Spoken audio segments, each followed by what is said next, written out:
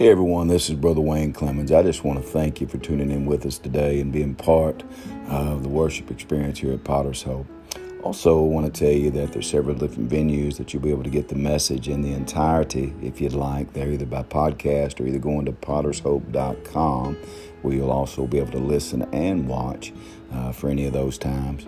But also, I want to encourage you to be with us in person, 8:30 Central Time at exit 124, right there at White Mills and the Eastview exit right off the Western Kentucky Parkway. And then also on campus, Sunday mornings here at 135 Commerce Drive at 10:30. Also, our Wednesday night services at 6:33.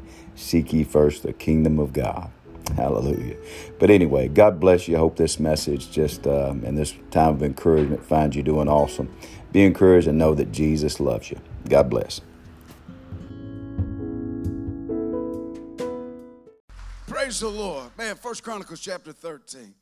I've been excited, man. I got about 3 different messages that I was kind of like, it's usually not like this. I'm going to preach all 3 of them today. We'll be out by 3:30. I'm just kidding. I've had to sort through them and ask for the Holy Ghost to just help me which one to deliver to you today. And this one has been brewing, man, in my soul for a little while for sure. 1 Chronicles 13. We'll get to the text, and then we'll launch from there, okay? I'm going to go 1 through 5. And David consulted with the captains of the thousands and hundreds as with every leader. And David said unto all the congregation of Israel, if it seem good unto you, and that if it be of the Lord our God, let us send abroad unto our brethren everywhere. Everybody say everywhere. And the word says that are left in the land of Israel, and with them also to the priests, the Levites, which are in their cities and their suburbs, that they may gather themselves unto us. You can see his heart. In verse 3, this is really the one that got me. He said, let us bring again the ark of our God to us, for we inquired not at it in the days of Saul. You see David's heart. Let us bring the ark of God unto us. Let us do that because we've inquired not at it in the days of Saul. All the congregation said that they would do so for the thing that was right in the eyes of all the people. So David gathered all of Israel together from Shihor unto Egypt, even unto entering unto Hemath, and bringing to the ark of God unto Kiriathaim. Yeah, and if you all know how to say that better than me, that's fine. And David went up and all of Israel to Baalah, that is, once again, that place which belonged to Judah, to bring up thence the ark of God, the Lord, that dwelleth between the cherubims, whose name is called on it. And they carried the ark of God in a new cart, say a new cart. The word said out of the house of Abinadab, and Uzzah and Ahio drave the cart. And David and all Israel played before God with all their might, and with singing, and with harps, and with psalteries, and with timbrels, and with cymbals, and with trumpets. And man, they got it going on, so it seems. And when they came into the threshing floor, And when they came under the threshing floor of Shidon, Uzzah put forth his hand to hold the ark, for the oxen had stumbled, and the anger of the Lord was kindled against Uzzah, and he smote him because he put his hand to the ark, and there he died before God. And David was displeased because the Lord had made a breach upon Uzzah, wherefore they called that place Perah-Uzzah to this day. And David was afraid of God that day, saying, how shall I bring the ark of God home to me? So David brought not the ark of home to himself, to the city of David, and carried it aside to the house of Obed-Edom the Gittite. And the ark of God remained with the family of Obed-Edom in his house 3 months. And the Lord blessed the house of Obed-Edom and all that he had. Come on, pray with me. Lord, we love you so much today, God. So thankful for the power of your word. I pray today, God, that once again I'm asking you, and God, humbly before you, anoint these lips of clay, that I may bring forth your holy word. That, God, it would have a learning impact, a lasting impact, a loving impact, God, upon all of us today, myself included. Today, God, let me present your word fully and wholly, God, unto your people. I'm trusting you today, God, to do exceedingly abundantly more than we could even ask or think. And God, today, let this be not just somebody's day. Let it be everybody's day with you. Today, God, I just pray that you'd send holy angels. God, just go ahead. They're probably already encamped, but God, just go ahead. Just let that warfare, Father, be worn out by those you've assigned, God, to this place and, God, around here. I believe that today, God. We bind any distractions, God, any obstruction that would keep the word from coming forth. And, God, I pray that our minds would be focused, our hearts aligned, God, to receive your word. Do what you do today, God. And Father, today, Holy Ghost, search for any leaven within the lump. God, that we may leave this place holy and pure unto you, yet bound by the bounds of grace and truth and your love, Jesus. We love you. We praise you. Amen and amen. Turn to somebody and say, does he really matter to you? If you could, let me do this. Let me bring us up to where we're at. Saul is dead.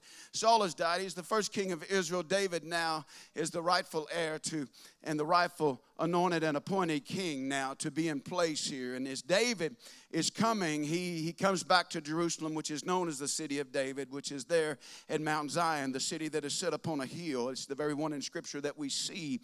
And now David is there in Jerusalem. He's got this heart. He's got this heart to bring the ark of God, which is the ark of the covenant, back to Jerusalem. Okay, he's got that heart to do that. And today I need to tell you that if I could start here, this is really where I'm at.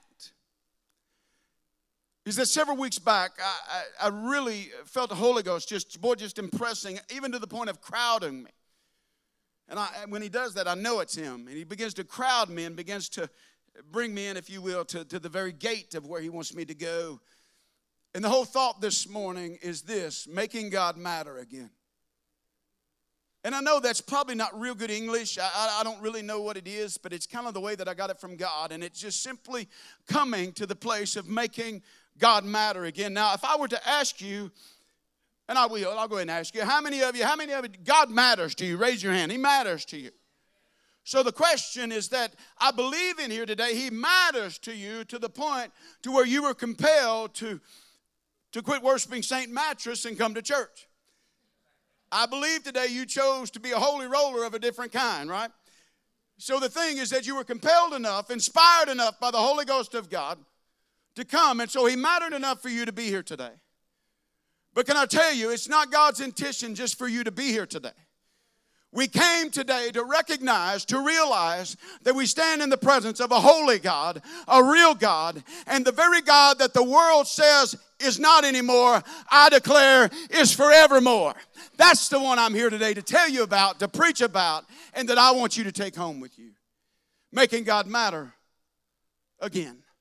You see, we look at our own lives and we say, sure, God matters. But somehow we end up putting him in a back room in our life. When does he matter the most? When I'm broke? When does he matter the most? When I need healing? When does he matter the most? When my marriage needs to be restored? When does he matter the most? At those times that he's the most. Can I tell you, God doesn't just want to be part of a few days in your life. God wants to be part and be all of every day in your life and in my life. I'm here today to preach to you, I want God to matter again. I want God to matter again, not just some, but I want God not just to be any of it. I want him to be all of it again. I believe in the Word of God. Wholly, completely, and most assuredly. Today, why is this upon my heart? Because of what I see. I've got a few things that I want to share with you statistically. And as the world continues to go in the direction it goes in, and the kingdom now, and the difference between the sheep and the goats, the tares and the wheat, now the divide is becoming wider and wider, and it's becoming more clear every day that we don't belong here. So then why are we still here? We're here to preach the gospel of Jesus Christ. We're here today to be the intercessors for those that are lost, that those that God are still calling in these last days. That's why we're still here. That's why the church is still here. Does God really matter? Does God really matter? Let me share with you statistically what's going on. Eric, if you could, I've got a few things here that I want to share with you, and he'll put it up on the screen too, I think, if it'll come up. It's not all the time that I do this, but I want to speak it. I want you to see it. A new nationwide survey of American Christian pastors says pastors show that a majority of pastors lack a biblical worldview. I want to stop right there. Somebody said, what is a biblical worldview? That everything and anything that comes into my life and the way that I view the world, I do not view it through cultural lenses. I do not view it through my own glasses. I view this, the whole everything, why you and I are here for, through the Word of God. I see you through the Word of God. I see the lost through the Word of God. I see your marriage being restored through the Word of God. Am I preaching to anybody yet? I see healing through the Word of God. I see addiction and chains broken through the Word of God. I look at everything through a biblical worldview. Not the view of the White House, not the view of your house, but the view of His house, and through the power of this precious Word of God that still has the power to put the enemy to flight, that still has the power to save those that are in the guttermost to the uttermost. I believe it. Now, how many of you do? You'll shake your head, yes. But how many of us today view marriage the way God views marriage? Oh, now wait a minute, Pastor. You're going to get on the wrong side of some people. I don't care if getting on the wrong side of you. I just want to stay on the right side of God. I believe the Word of God. Let me tell you where you're at. And for those folks that are watching today, and I want to make it very clear that I believe in this Word. I believe in this Word. So when the world says this, and you're seeing this now because Jezebel's nest is being steered up because of Roe versus Wade. And by the way, how many of us can stop right now and just take a praise break and say we believe in life the way...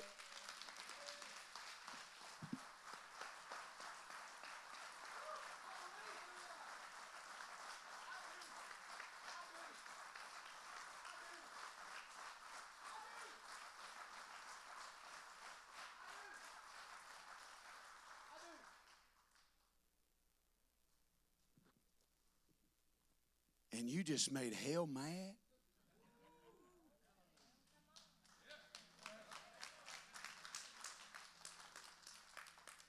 I don't believe it's because I think it's right. I believe because God ordained it to be right. This is what you're up against, is that people are now becoming the voice of God that know nothing about the holy God that I know. People are saying, well, I believe that God would have it that if I love somebody, that we should be able to love whoever we want. Now, I say that, and I need to would you please take the swagger out of my head right now? Let me take that back. And say this humbly. That the enemy knows that a little bit of leaven, that if he keeps giving a little bit of leaven, it will leaven the whole lump.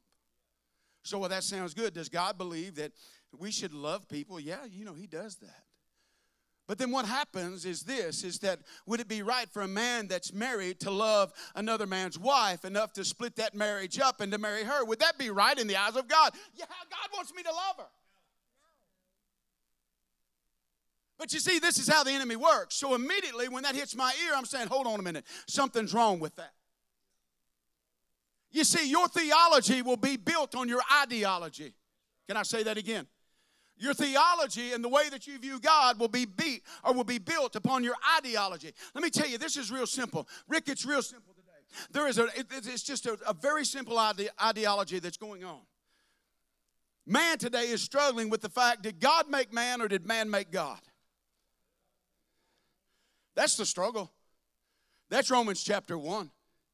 Well, I can't believe in a creator, so I'm going to believe in the creature. And so then therein it lies that the creature created the creator. Are you, my dear friend that's already graduated and went to glory, Rick Clendon, said, I got 2 words for that. Stupid. Do you really think, well, that Big Bang Theory, that's just it. I understand if it all exploded, but who put it back together? You take a piece of bologna and some cheese and 2 pieces of bread. You do that, and you take it out in the forest somewhere deep, take it out there, and then come back 1,000,000 years later. Oh, let's make it simple. Let's come back 1,000 years later and see if it's put together. Somebody got to put, some of y'all stop. Y'all hungry. Y'all still at bologna and cheese. I'm trying to make a point. Get past that. Stay with me. This is where the world is, Helena. This is where the world is. Well, God would have it that I should be able to love whoever I want to love. You better watch when you start taking on the voice of God. It's wrong. If it just stopped there, if it just stopped, but it won't. So then what happens when a 25-year-old man decides that he loves a 12-year-old boy? What, did y'all think he wasn't going to get the truth? Because that's what's being preached. It will not stop with that. The enemy does not just want to steal. He wants to kill, and he wants to do what? Oh, but I need some shouting going on. Somebody say, but I have come that you might have life, and you may have it how? Oh, somebody shout abundantly in the house. So see, if we continue on that path, that's what we're going to get. I'm here today to tell you that you have got to have a biblical worldview. You and I have got to look through everything through the lens of this precious Word of God. Amen, preacher. Amen. Amen. I ain't done. By the way, you need scripture to back that up. Thank you. God said in His Word that a man would leave his mother and his father, and he would cleave unto his wife, and they would be one flesh. That's the Word of God. God ordained that. I didn't, and you didn't, and the world sure didn't. But I will tell you, it's time to get yourself off the slide of this world. Well, Brother Wayne, what about this? And what? Can I tell you, the Word of God does not mean that we don't love, does not mean that we do not grace. I understand today that this is an in-your-face kind of gospel. But can I tell you, I want God to get in your face so He can get in your heart and bring all of us to a place of truth to where we can leave this place, stand for the Word of God, like not just your life, my life, but everything that you've seen up here dancing, that it depends on their life. Can I get a witness in the house?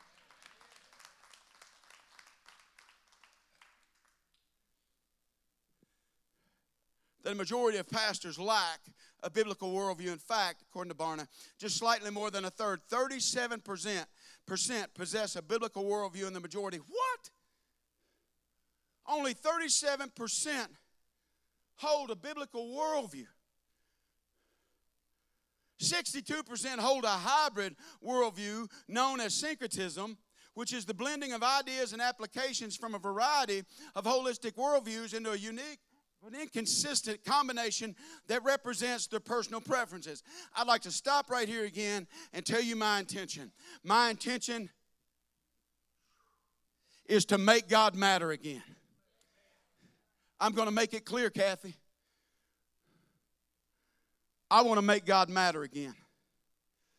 And it begins with you and me. The blending of those ideas and applications, meaning this, syncretism is this. I'm going to take a little bit of the gospel, then I'm going to infuse, if you will, my own thoughts, my own beliefs, Frank, and those things. And somehow I'm going to come to this point of syncretism, or kind of a hybrid, if you will. God is holy, 100% pure. You do not taint this gospel. You may try, but when you do, it's a lying gospel. Not set forth by you, or by Him, but rather by you. More than 6 of every 10 pastors hold this worldview. This trend is also being more. Stay with me, please. I know this is some reading, but I want you to get it. Listen. This trend is also being seen more widely in American culture, with almost 9 out of 10, 88% of U.S. adults embracing the syncretism as their primary worldview, according to the latest report. And by the way, if I got this right, this was just done 2 or 3 months ago in May. According to the latest report, the level of biblical worldview, listen to this, varies by the pastoral position held. What is that saying? That is saying this, that if 90%, almost 90% of the adults are people that are in church, they hold that view, and they hold the same view as their pastor holds.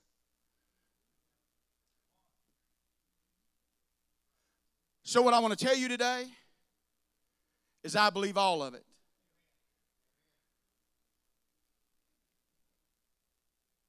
I don't ever want there to be a doubt. Ever.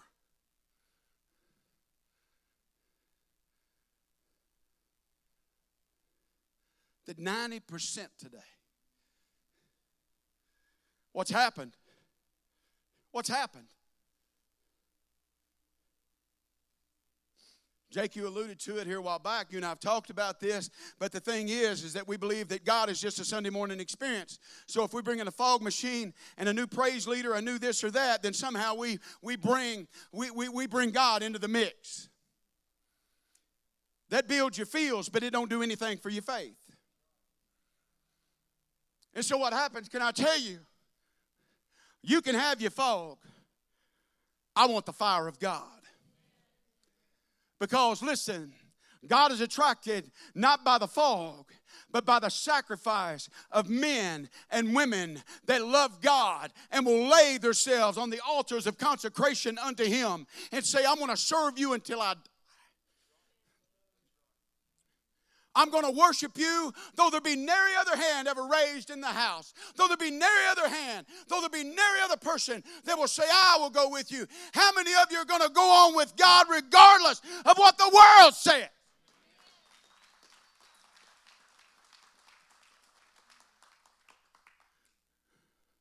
Oh, I've got the feels before. How many of it felt that they call it chicken skin? Comes up. How many of y'all ever felt that before? I hate to admit it, but if that's all you ever get, that just makes you a chicken.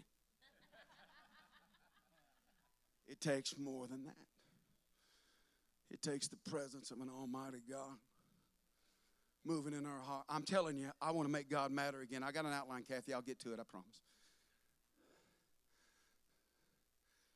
These statistics show you that what's up here bleeds to what down here.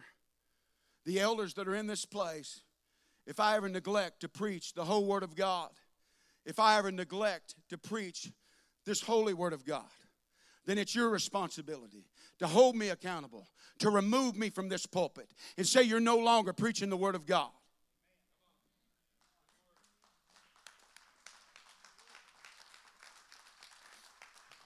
That's fine. Who holds them accountable? You do. This is a pastor-led church. Somebody said, what is a pastor-led church? A pastor-led church believes that through the inspiration of God, God moves through a man, moves through His people. But when I say this, a pastor-led church is one that has elder accountability, congregational accountability in the fullest of matter and mind. Is that the preacher cannot be there just to reign within his own mind and build his own kingdom. He has to be set forth to bring people to serve God and to seek His kingdom.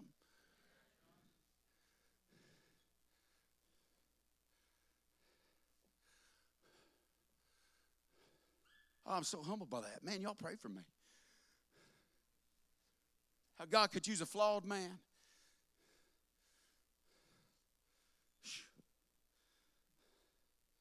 And that whole thing among senior pastors, for instance, 41% of them hold a biblical worldview. The highest incidence among any of the 5 pastoral positions studied. The next high was 28% among associate pastors. What's it saying? If 41% of the senior pastors believe it, then in our case, maybe it was Jake, or myself, if you want to give that title, whatever. And then Jake is associate pastor that, listen, 41% of the senior pastors, but then only 28% of the rest of the associate pastors believe in a biblical worldview. I'm going to ask Jake something. Because it's not his job quit today.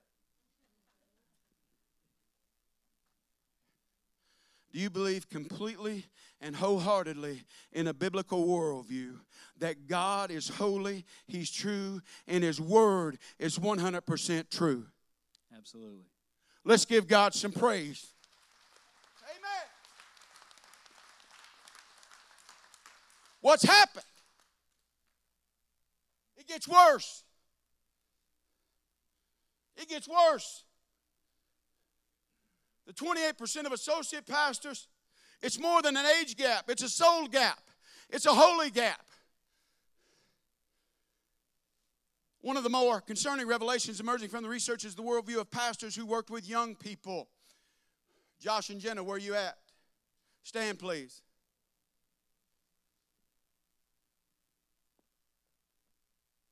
Y'all going to get kicked out too today.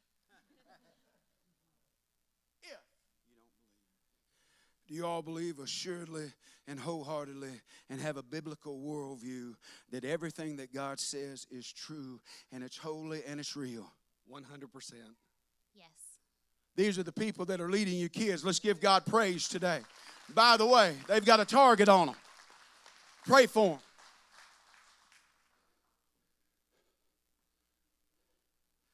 I'm laying my foundation. What is that? Is this one of the more concerning revelations emerging from research is the worldview of pastors who work with young people. Barna noted this, Rickett noted this, that the study found that only 12% of children and youth pastors hold a biblical worldview. 12%. People that are teaching your kids. 12%, church.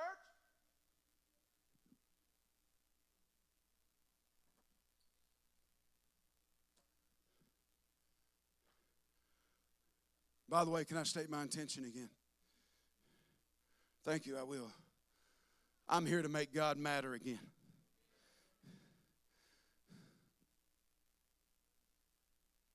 I'm sick of the enemy.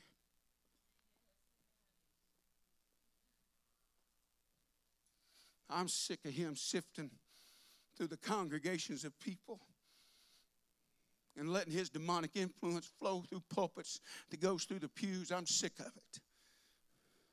When the Word of God said give no place to the devil, can we agree today we're not going to give any place to the devil? Somebody say, I give no place to the devil. Not here, not in my home, not anywhere in my life. Now can we praise God and believe that today?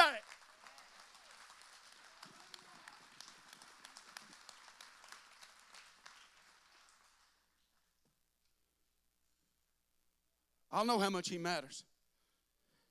And more importantly, he will too. And among teaching pastors, people that are teaching your kids, and people that are teaching congregation, Larry, 13%.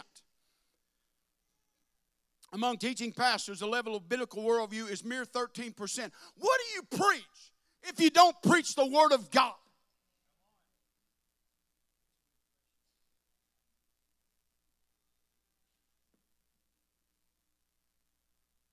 By the way, for the visitors that are here for the first time, would you all turn to whoever's next to you and say, he ain't always like this.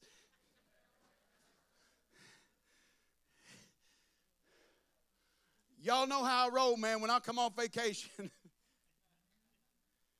A person's worldview primarily develops, listen to this, a person's worldview primarily develops before the age of 13. Saying this, and Kathy, you would know this. You would know those instructional years, those fundamental years, that when you worked at the center, that even those years of 3, 4, 5, 6, 7, 8, 9, 10, it says up to the age of 13, that is the most critical time in that young person's life.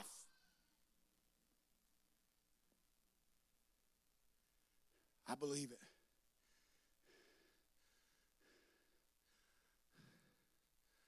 I believe it. We're to bring these children up in the nurture and admonition of the Lord as according to the Word of God. We're to train them up, and we let you. I know, Brother Wayne, we're supposed to train them up. We're supposed to train. I'll tell you what you don't do. Anybody in the house ever had a good beetle hound? By the way, I said beetle. Big Ron, you know what I'm talking about. It ain't really beetle, it's beagle, isn't it? It's beagle. Any of y'all ever had a good beetle hound? Raise your hand high. Hey, good. I see you back there, sis.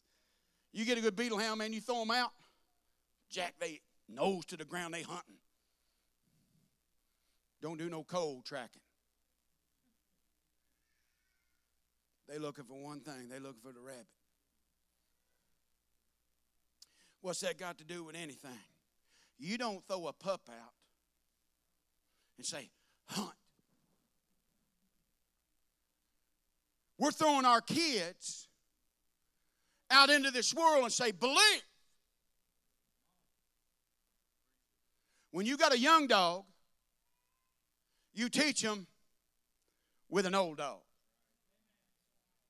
Turn to somebody and say, it's all about who you run with.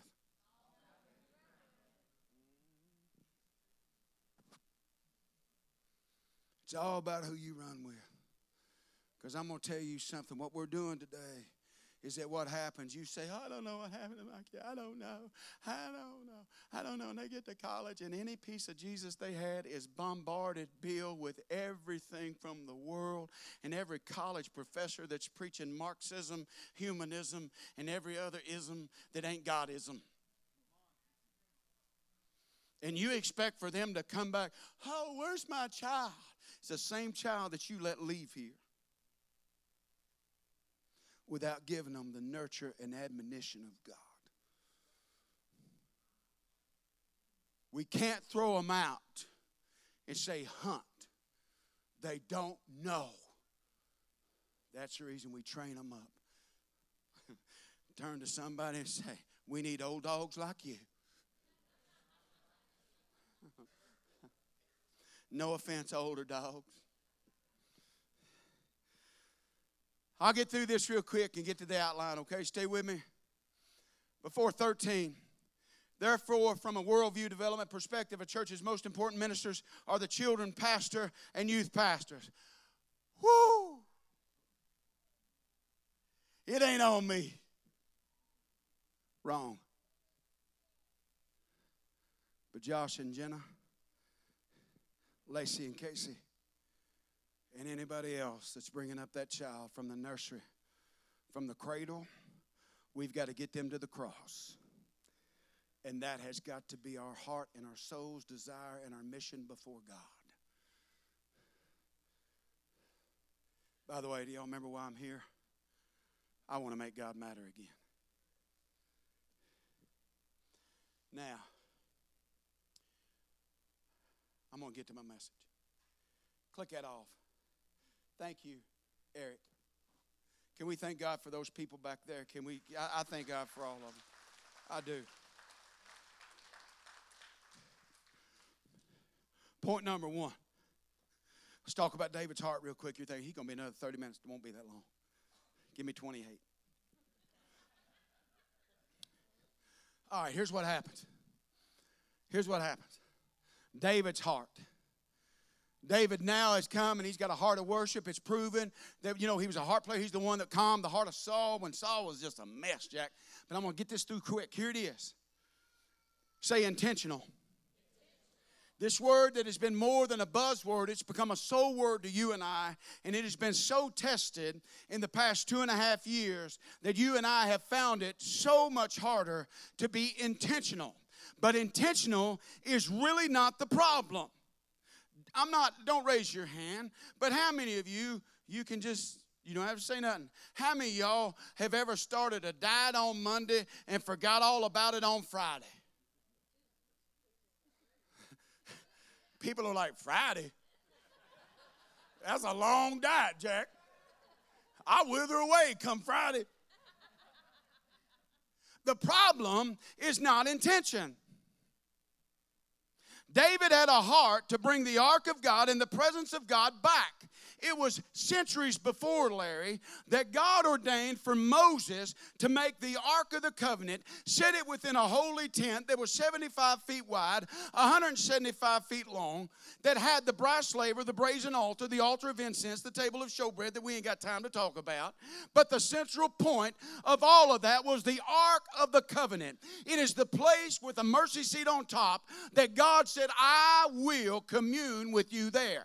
That word is seen in John chapter 1, that when it said the word became flesh and dwelt among us. The word, that was Jesus. The word dwelt is the word tabernacle, correlates to the same. Centuries before, God ordained that throughout the course of time, it was the presence of God that as they marched around the walls of Jericho, it wasn't the shout that brought it down, it was the presence of God that brought it down. It wasn't by man's hand that the enemy was defeated, but by the presence of God that the enemy is defeated. Can I get a witness in the house?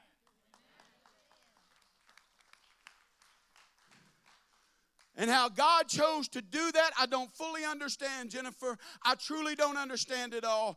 But God ordained it that way to get us to where that what was in the Ark of the Covenant of God now rests on the inside of us. Jesus Christ, the hope of glory. Jesus Christ, salvation to all of the world. the very presence of God. Centuries before, 1 Samuel chapter 6, real quick, the Philistines, in the earlier chapters of 1 Samuel, the Philistines, whichever one, depending on where you're from, Broadford or Caneyville, wherever you're from, they came in and they captured the ark of God because the priesthood had forgotten what they were carrying. Eli and his sons. A lot of meat here that I ain't got time to get to. But they captured it, only to find that when they captured the presence of God, they knew that it was a source of strength to the Israelites. But because the Israelites didn't realize what they had, they captured it. They took the very ark of God and put it within the very same corridor, if you will, of their own god of the Philistines, which I think was the god of Ashdod or one of those, Molech, whichever one that it was, forgive me. And they put him in there in the same presence, only to find the next morning when they put it in there, their huge god had fell over and his head was off and his hands were off. Can I tell you, we have a God that severs the head of the devil and of the enemy and tells him that his hand no longer can affect me. The raw, real presence of God. DJ, listen, David knew intention.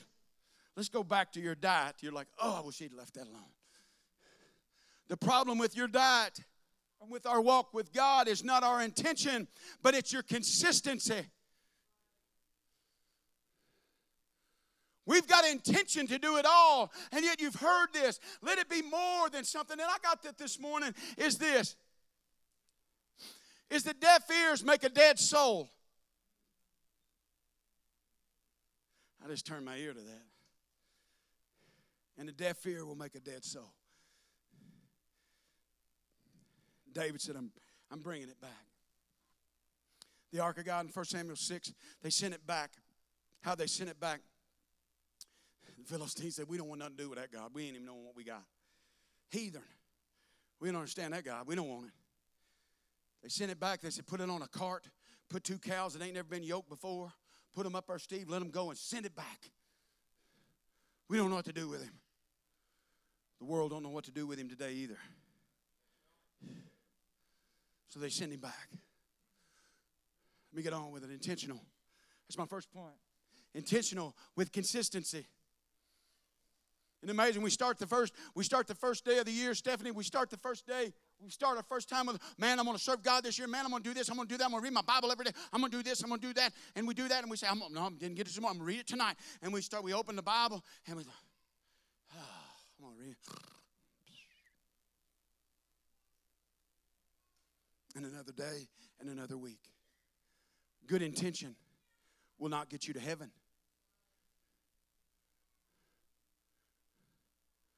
Your walk and my walk has to have consistency. Amy would not want to be married to a man that was good 6 days of the week. Don't you start your laughing already, girl. Don't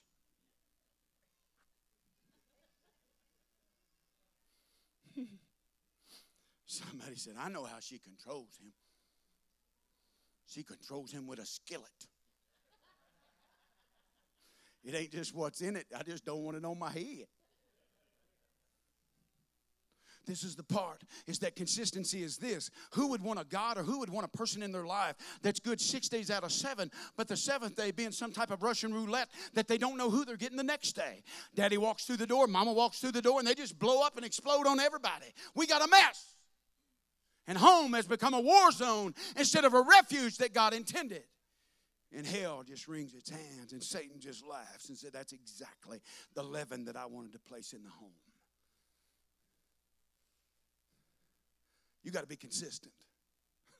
I can applaud people, Christy, in my own life, the people that are consistent. You say, what do you mean, the people that are consistently joyful?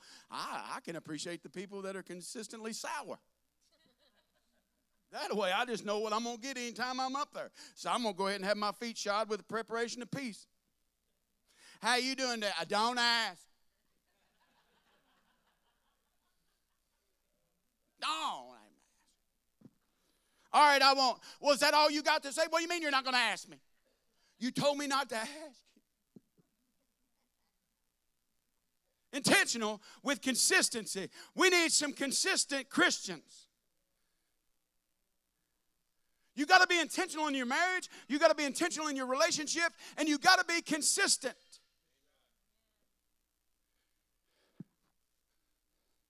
I got to hurry up and get this out. Oh, I got another hour and a half. Let's see here. This is what they do. This is another part. By the way, I'm here to make God matter again. Turn to somebody and say, do you think we can bring God back to life? Would you please do that? Here, help me. Just turn to somebody and say, you think we can bring God back to life? Y'all thinking, wait a minute, I've been reading God's not dead. But He is in some people's life. What a simple thought. That if I were to tell you today, Mike, that I'm here to bring God back to life. Wait a minute, Pastor, He's not dead. I know He's not. But you know what I want to do? I want to bring God back to life. Not just a Sunday life. I want to bring Him back to being a Monday life. Not just a life that I have when I need Him and when I'm broke or when I'm beat down or when I'm depressed or oppressed. Ashton, I want to bring God back to my life. Don't you think for 1 minute that the Holy Ghost don't reprimand me, Jack. Because He does. Got anybody here who wants to bring God back to life? 3 of them. I want to bring God back to life. And if you and I choose today to bring God back to our life, listen, that's when now we begin to have an influence on things outside of here. Shannon, I don't want a God. I couldn't do it. The kind that says, well, I'll go here. We'll meet every other Sunday. I'm going to go ahead and tell you. It'll be okay for me to do this. I reap of another man's faith. The one thing I can say about Jim is this. Jim said, I had to find me a church that met every day. Jim said, true. Not just one day a week. How many of you all know church doesn't start and stop on a Sunday morning? We are the church. We are the body of Christ. Woo! So what David does is that he does this, I'm going to call it the buy-in. He gathers everybody together like I'm doing today. That's what I'm doing today. I'm gathering everybody in. How many of y'all here from Grayson County? Raise your hand. How many of y'all here from Edmonson County? Raise your hand. We're praying for you. Let me move on. Just kidding. They're the ones that's helping us. How many here from Hardin County? God said, let's thank God for all these people from all these counties. I'm going to go ahead and give Butler County a shout out right over in here. Amen. What we're doing is this. It's called the buy-in. David does this, and it's beautiful. What he does, he gathers everybody together, Finley. And he says, this is what we're going to do. He gets the captains, the priests, he gets them all together, and he does a buy-in. When there's a big development going on, Dennis, you're aware of this, that he deals with a lot of concrete, a lot of stuff like that. But when they get to this place, they do a buy-in. And see, when they're getting ready to start a huge structure, they're going to let you get it into ground level. Turn to somebody and say, you're getting it into ground level. Because God's getting ready to build something great. And what they do, he gets the buy-in and said, listen, here's the plan. We're going to bring the ark of God back and we're going to worship again. I love that, Frank. He does a buy-in. And there's these people that say, you know what? Man. And David says, listen, if it seems good to you and it seems good to God, if it's God's will and you want to, we're going to bring the ark of God back. We're going to make God matter again. I'm in, Jack. I'm in. Matter of fact, Bobby, I'm all in. And he does a buy-in. And he does it intentionally. I want you to let that resonate in your soul a minute. Are you really buying in? What if I told you it was going to take sacrifice? What if I told you passivity won't work anymore? Because we're bringing the presence of God back. It's never really left here. I don't ascribe to that, but I will tell you this. The enemy is doing everything that he can to push, to press, and to defeat. But he's a loser. How many are buying in so far? How many of you believe that when God's here, people change? How many of you believe when God's here, people, listen, addictions are broken? Okay. So I'm going to be intentional. Praise team, go ahead and come. I'm going to get there. If you're going to be intentional, the first thing you got to do is you got to go to Abinadab's house and say, hey, listen, we're here to get him. For 4 or 5 decades, what has happened since he's been captured, since the ark of God, and I'll refer to him as him, as the presence of God in that shape and in that form, that chest that was covered by gold, that was something like this and something like this, and that had 4 rings on each corner and had poles stuck between it, and 4 men were to carry it. Stay with me. It's been in Abinadab's house. It's basically become a forgotten relic. Why? David says, I want to bring it back because we've not inquired of it as in the days of Saul. America right now is living in the days of Saul. What is Saul? Saul was selfish. Saul had the spirit, if you will, of divination and of witchcraft and rebellion upon his life. You are witnessing this all across America today. Me first, God last, if ever. We forgot about him. We wanted a king over us, but not a God that would be for us. We wanted to be like other nations. I don't want America to be like other nations.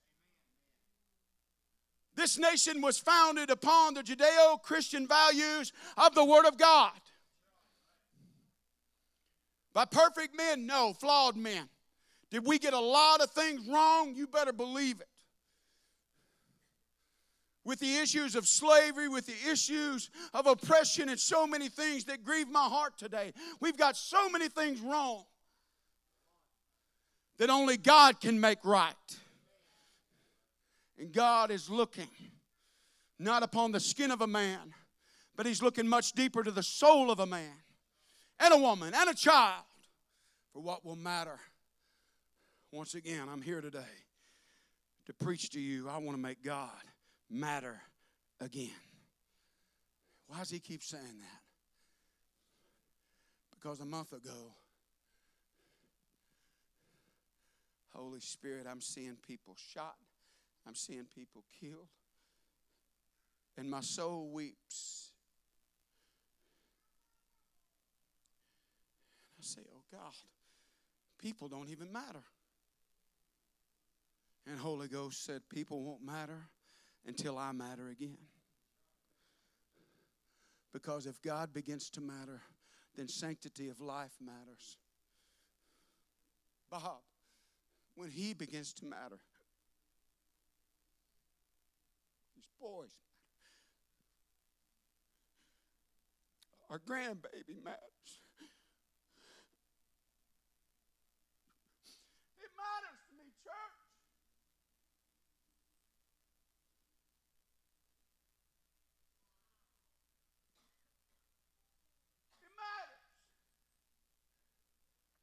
Because it matters to God.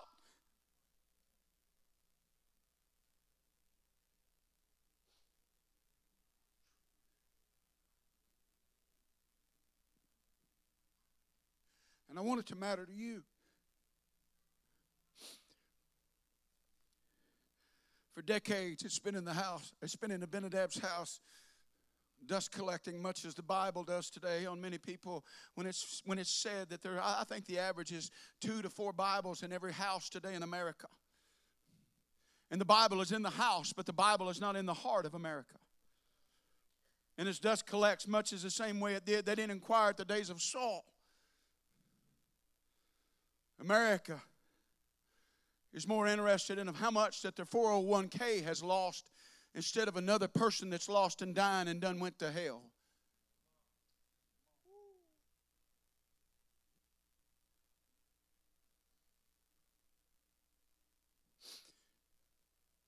Turn to somebody and say, it's time to bring God out of storage. Thank you, Jenny.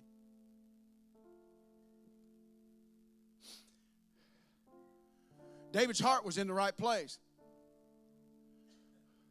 But if you'll read over in 1 Chronicles 15, you'll see the reason of what happens here in 13. Everything's going along fine, much is the way as it does in life. And then, because the oxen had stumbled, Miss Howley, Uzzah, that was familiar but didn't realize, puts his hand to steady God. And God takes him. Pow. David, you can imagine that the procession is coming. They're doing it with all their might, and I'd like to preach that if I could. We come to the house, and we do. We throw praises. By the way, if you can play the saxophone and you love Jesus and you believe He's holy and you play get with me. I'd love to hear. I would. They're doing all of it. They're coming in, the timbrel, that all these things they throwing down. They all dancing with all they might. Everything's good. And see, they danced with all their might, but it wasn't right. Because it was still all about them, and it wasn't about God. You've heard it before. I've brought this to you before out of 2 Samuel 6. I won't be much longer, but here's the deal. So what did God do? God stopped it all. So at the first, we had this, that when you look at that point, the intention, the next thing is the interruption that led to the intervention. God said, you're not going to carry me that way anymore. What had happened is this, say, carts or cows or poles and priests. The thing that they had done is that they had put God on a new cart, and they had done that. Where did they get that? Remember where we were in 1 Samuel 6? They had seen the way that the Philistines had sent it back to them, and the way that the world chews him up, throws him back and says, carry God this way. And they put it on a cart with big wheels and big organizations and everything else and said, carry God this way. Make God more of a business than the presence. Forget that your pastor is a real preacher. Now he's become a CEO and executive. And he's taught how to manage people instead of how to manage the presence of God. Where did it come from? It came from the Philistines. Is that what has happened? And it's a true story that the church is looking to the world. How are they doing it when the world should be looking to the church and say, how are they doing it? They should be downtrodden. They should be sad. They're broke and they act like they're rich. They're sick, but they act like they're already healed. Can I witness to somebody today? They're not serving the same God.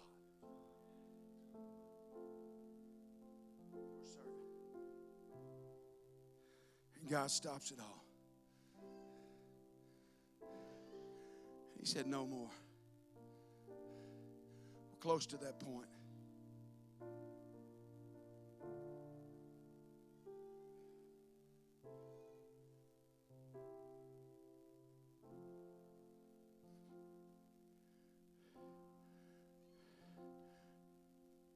I want to thank God for the interruption. 2.5 years ago, everything of what we knew was interrupted. Would you all agree? Life as you knew it, church as you knew it, in general, everything as you knew it. Is that correct? Would you agree that things have been interrupted? It's been changed. And God was at the helm of all of it. I believe, see, people say, well, it's an attack. I'll tell you this, that God uses evil to show you what's good. And that God will allow evil to bring you to good. And so in every bit of this, what happens, Jake, is we're praising God. We're in a rhythm. And you know what? We're doing that, and it's no more than a ritual. And then God says, I wonder how it'd really be for them if I interrupted things. Could it be, church? I don't know. I can't fully speak on behalf of God, but I want you to ponder. And God interrupts it, and He says, you're not going to do that like that anymore.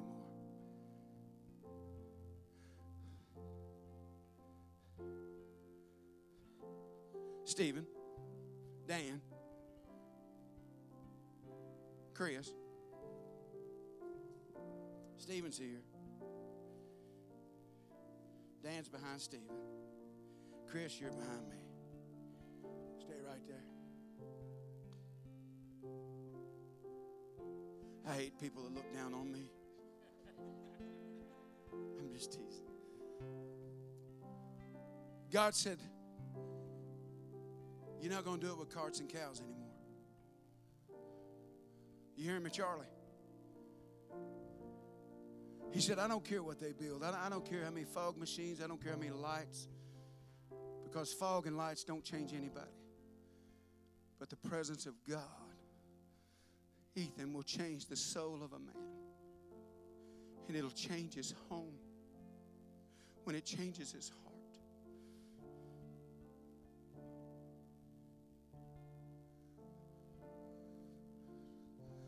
God said we're going to go back to the way it should be. We're going to call out, if you look in 1 Chronicles 15, find out why that it was a mess. David's angry. He's mad in 13. He's angry. God, what are you doing? I had good intentions. I want everybody to worship again. God said, not like that. It's more about you than it is about me. And when you look at 1 Chronicles 15, Steve, we find that David really sees what it is. David has to go. And during the 3 months that the Ark of the Covenant is within the house of Obed-Edom, and Obed-Edom, a Gittite, which some people say was from the town of Gath, which could have been a Philistine type of city, that how could God bless Obed-Edom if he was truly a Philistine, or that he was from the city of Gath? There's questions about that, but stay with me. What in the world is going on? David's still mad. God, how could you do that? You had good intention, but you did it the wrong way. Heard somebody say this lately. It's like somebody taking graffiti and taking the paint and putting on an overpass. John 3:16. How many of you like the message of John 3:16? How many of you think it's right to spray paint it up?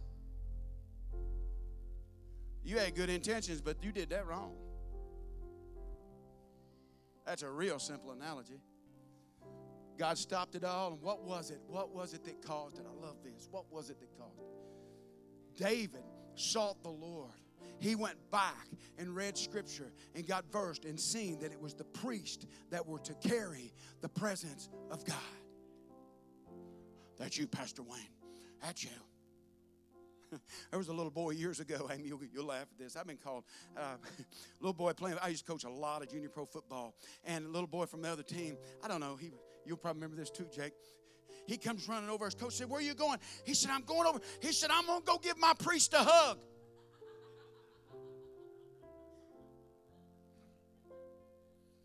Other little girl goes and sees me and Amy going around the square. She's with her mama, and she looks at her mama, and she says, Mama. I said, yeah, baby. She said, there goes our creature.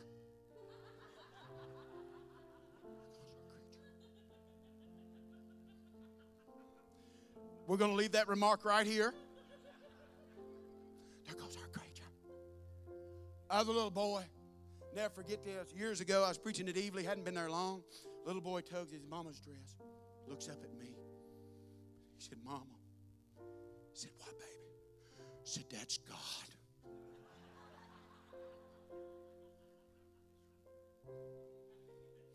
Don't pack that one with you either.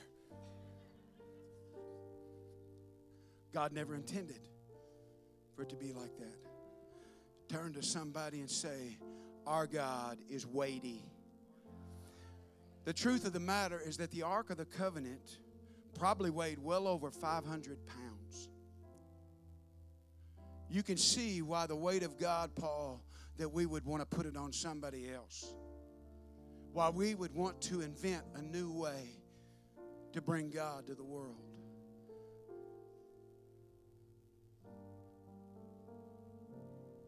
But God said, step,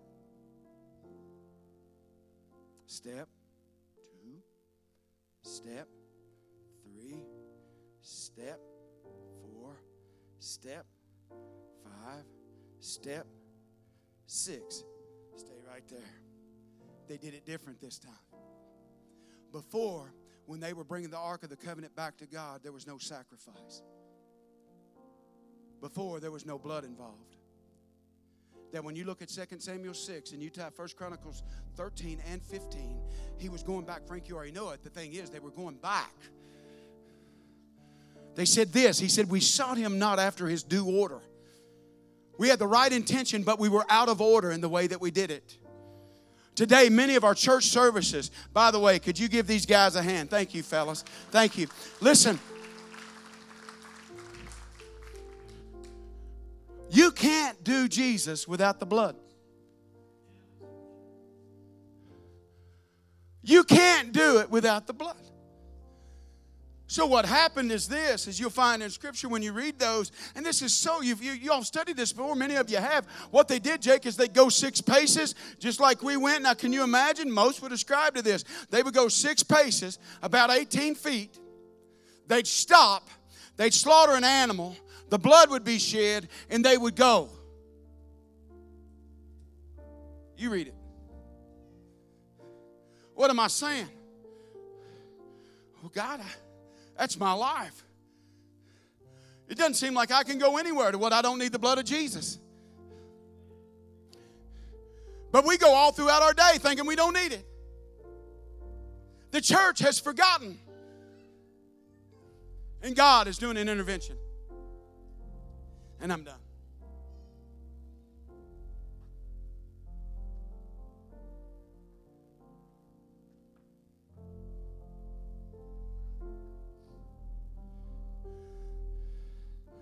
God matters. God matters. You may feel like the weight of the world is on you, and can I tell you, Jesus felt the same way. Why? Because he come to seek and to save that which is lost. The weight of the world may be on you, may be the heart for lost people. It may be the heart for those that need redemption through Jesus Christ in the blood.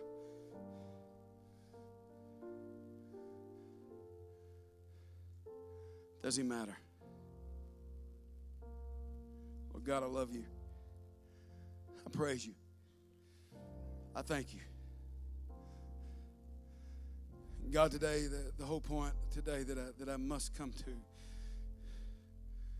is that God, today, using the element of the Old Testament to see God within our worship and things, have we had the right intentions, but have we done it the wrong way?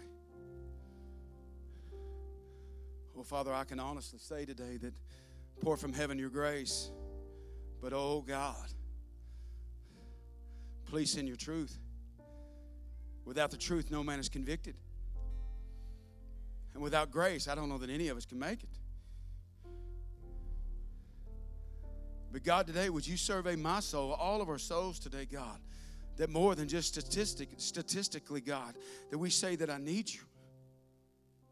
God, because it's not going to just matter, it doesn't just matter today, but it's going to matter on the day that we die.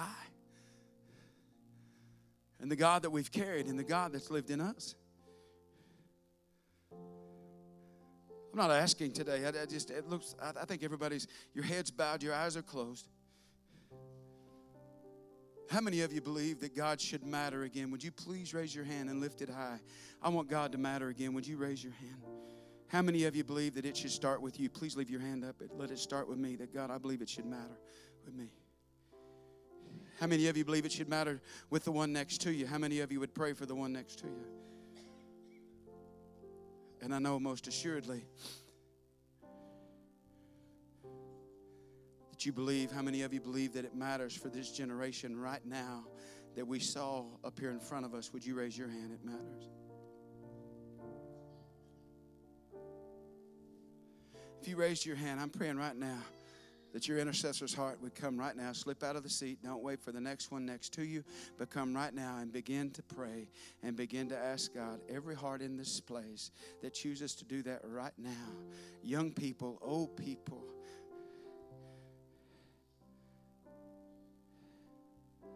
Christians from the back to the front, please don't let anything stop you. Bring your child with you. If we're agreeing that it matters, then let's pray together around this altar like it matters. I'm not done. I'm not done, because if you're here today and you're lost and you don't know Jesus, you matter to me because you matter to God. There's more. Don't you wait. You tell me. I see it in a text. I see it in different things. You tell me he matters, but does he matter today?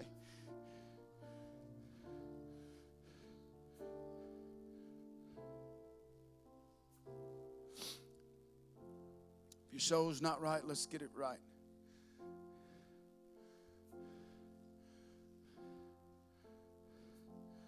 He's here. He's here. Draw nigh to me and I'll draw nigh to you.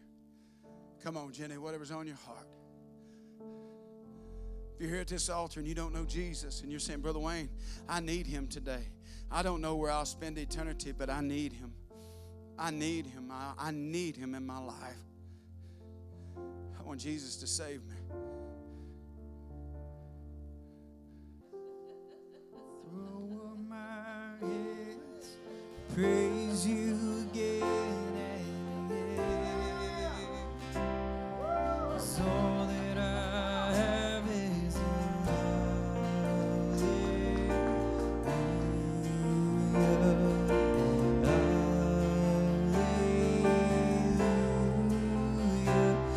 I know it's not much, I'm nothing else fit for the King, except for a heart singing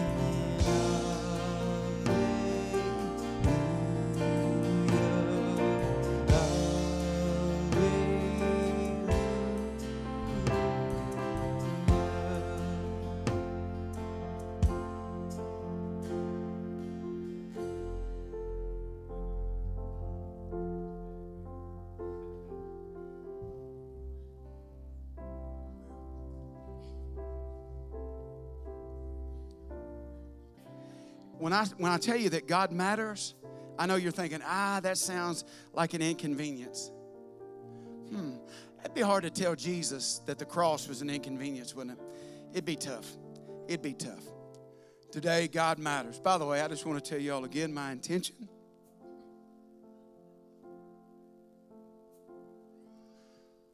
is I want to make God, Jason. I want to make God matter again. I want to bring God back to life. I love you. Go make a difference.